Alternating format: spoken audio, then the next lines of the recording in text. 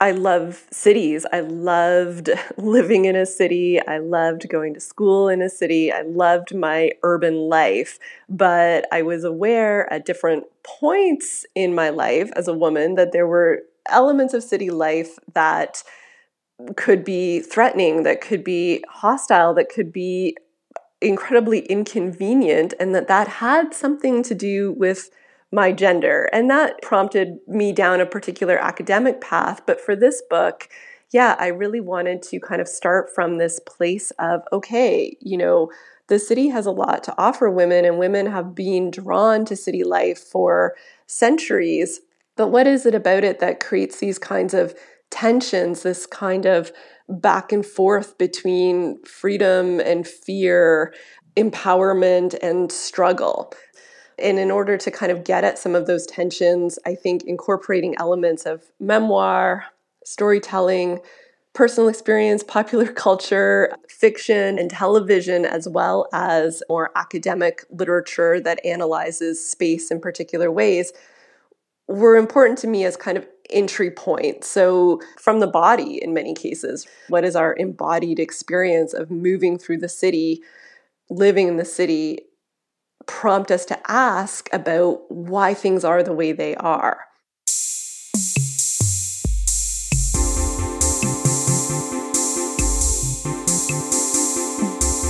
I'm Leslie Kern, and I'm a professor of geography and environment and women's and gender studies at Mount Allison University in Sackville, New Brunswick, Canada.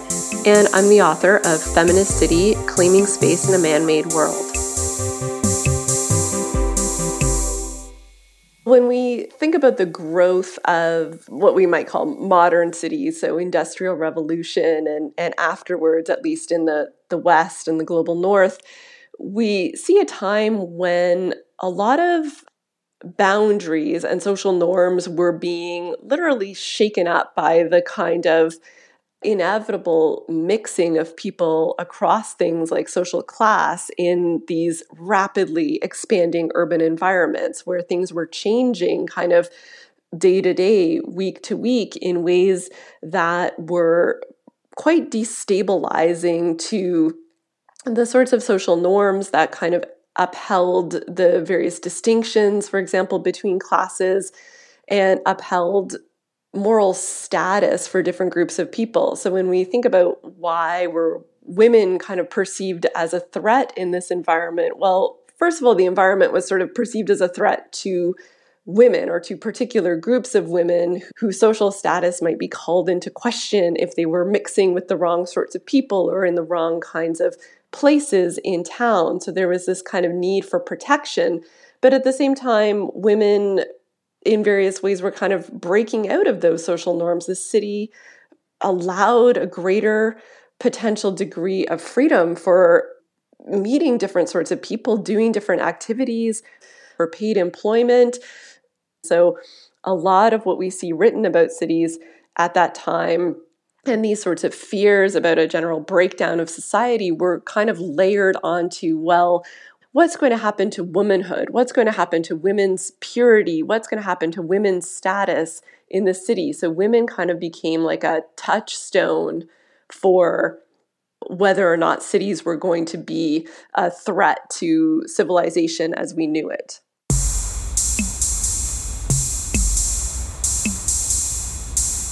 When we think about questions around power and inequality, we are often drawn towards looking at how power is reproduced through certain kinds of institutions. So we might look at like educational institutions. We might look at political structures of power, or we might look at the legal system as an example of how some groups are accorded more status and power and others are denied that through discrimination.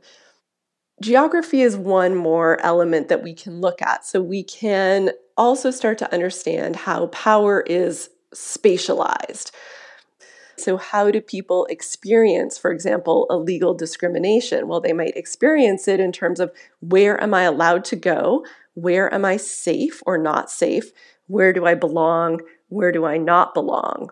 And that is also a really interesting way to kind of get at, as I say, kind of everyday experience. So not just a sort of abstract functioning of power, but how it really touches down in our everyday lives and can affect everything we do from the minute we wake up in the morning till when and maybe where we go to bed at night.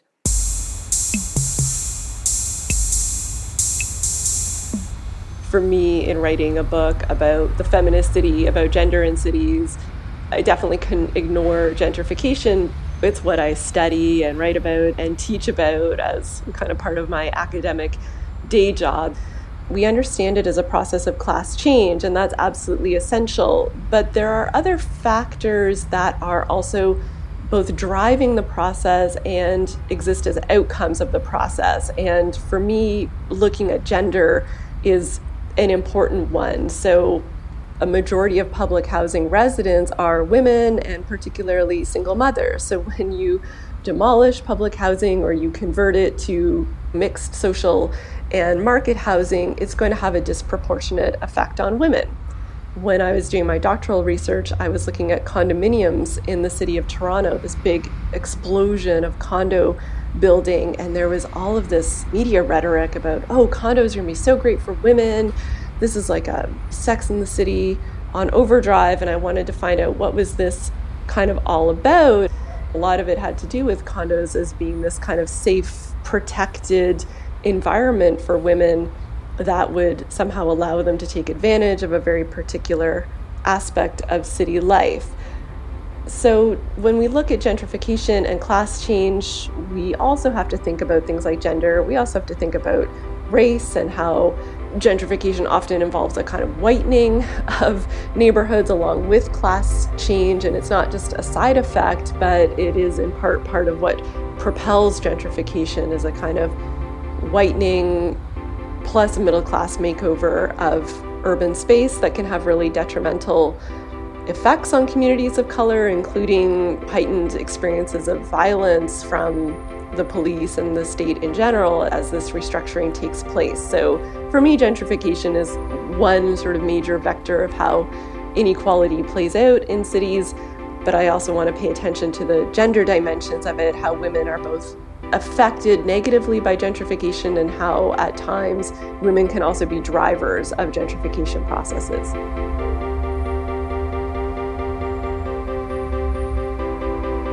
Writing a book that incorporates my own experiences, I think, a good entry point, but at the same time, I have experienced a lot of privilege in the societies that I live in and cities that I've lived in based on white skin, being able-bodied, cisgender, and, more or less middle class throughout most of my life. So there are many ways in which cities are already set up to make me feel pretty comfortable, and a lot of the interventions that might happen in cities might be directed towards my comfort and safety. And if I'm not attentive to an intersectional analysis, I could have written a book that was very much a kind of white feminist manifesto for how we remake the city. And maybe that would look like, we need more police, we need more surveillance, we need cleaner neighborhoods, without thinking about how those kinds of policies have long been and continue to be very dangerous and threatening to all sorts of communities, including communities of women, or that women make up a great majority of. Thinking, for example, of sex workers, for instance, who are often some of the first people who are pushed out in a process of trying to make a part of the city seem safer and more comfortable for another group of women. I'm sure that I've dropped the ball at different places in the book, but I hope that I've left enough space that other people might feel willing to say, no, it's more like this, or you missed out on this aspect of it, and not read it as a universalizing manifesto.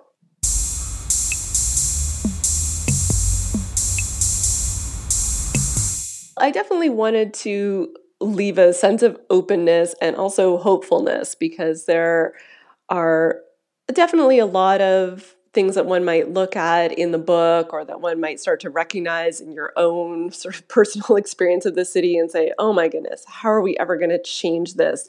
And so there's a couple of sort of avenues there. One is to think about, well, what examples can you find in your communities of people creating little pockets of feminist city that already exists, that are already part of how we are caring for one another, how we're reaching for justice in the city. Another avenue is to kind of remind people that we don't have to take the spaces around us for granted. It's not just the air that we breathe or the water that we swim in, but that our built environments are human-made, and that means that they can be changed and altered, and that we can change the perspectives from which they're designed and built. What if we started from the perspective of a disabled person? What if we started from the perspective of queer youth? What different sorts of interventions would we imagine? So I think leaving that space open, again, as you say, not to be definitive or prescriptive about what a feminist city is, but to leave space for imagining, well, what if I or people like me were the grounds for designing the spaces around us? What could we imagine then?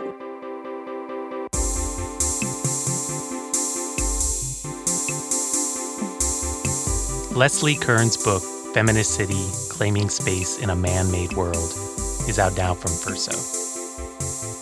Go to thinkbelt.org/interstitial for the transcript, recommendations for further reading, and more episodes. Interstitial is also available wherever you get podcasts. If you listen on Apple Podcasts, please rate and review the show. And share, please. Sound design is by Sam Clapp. I'm David Huber. More next week.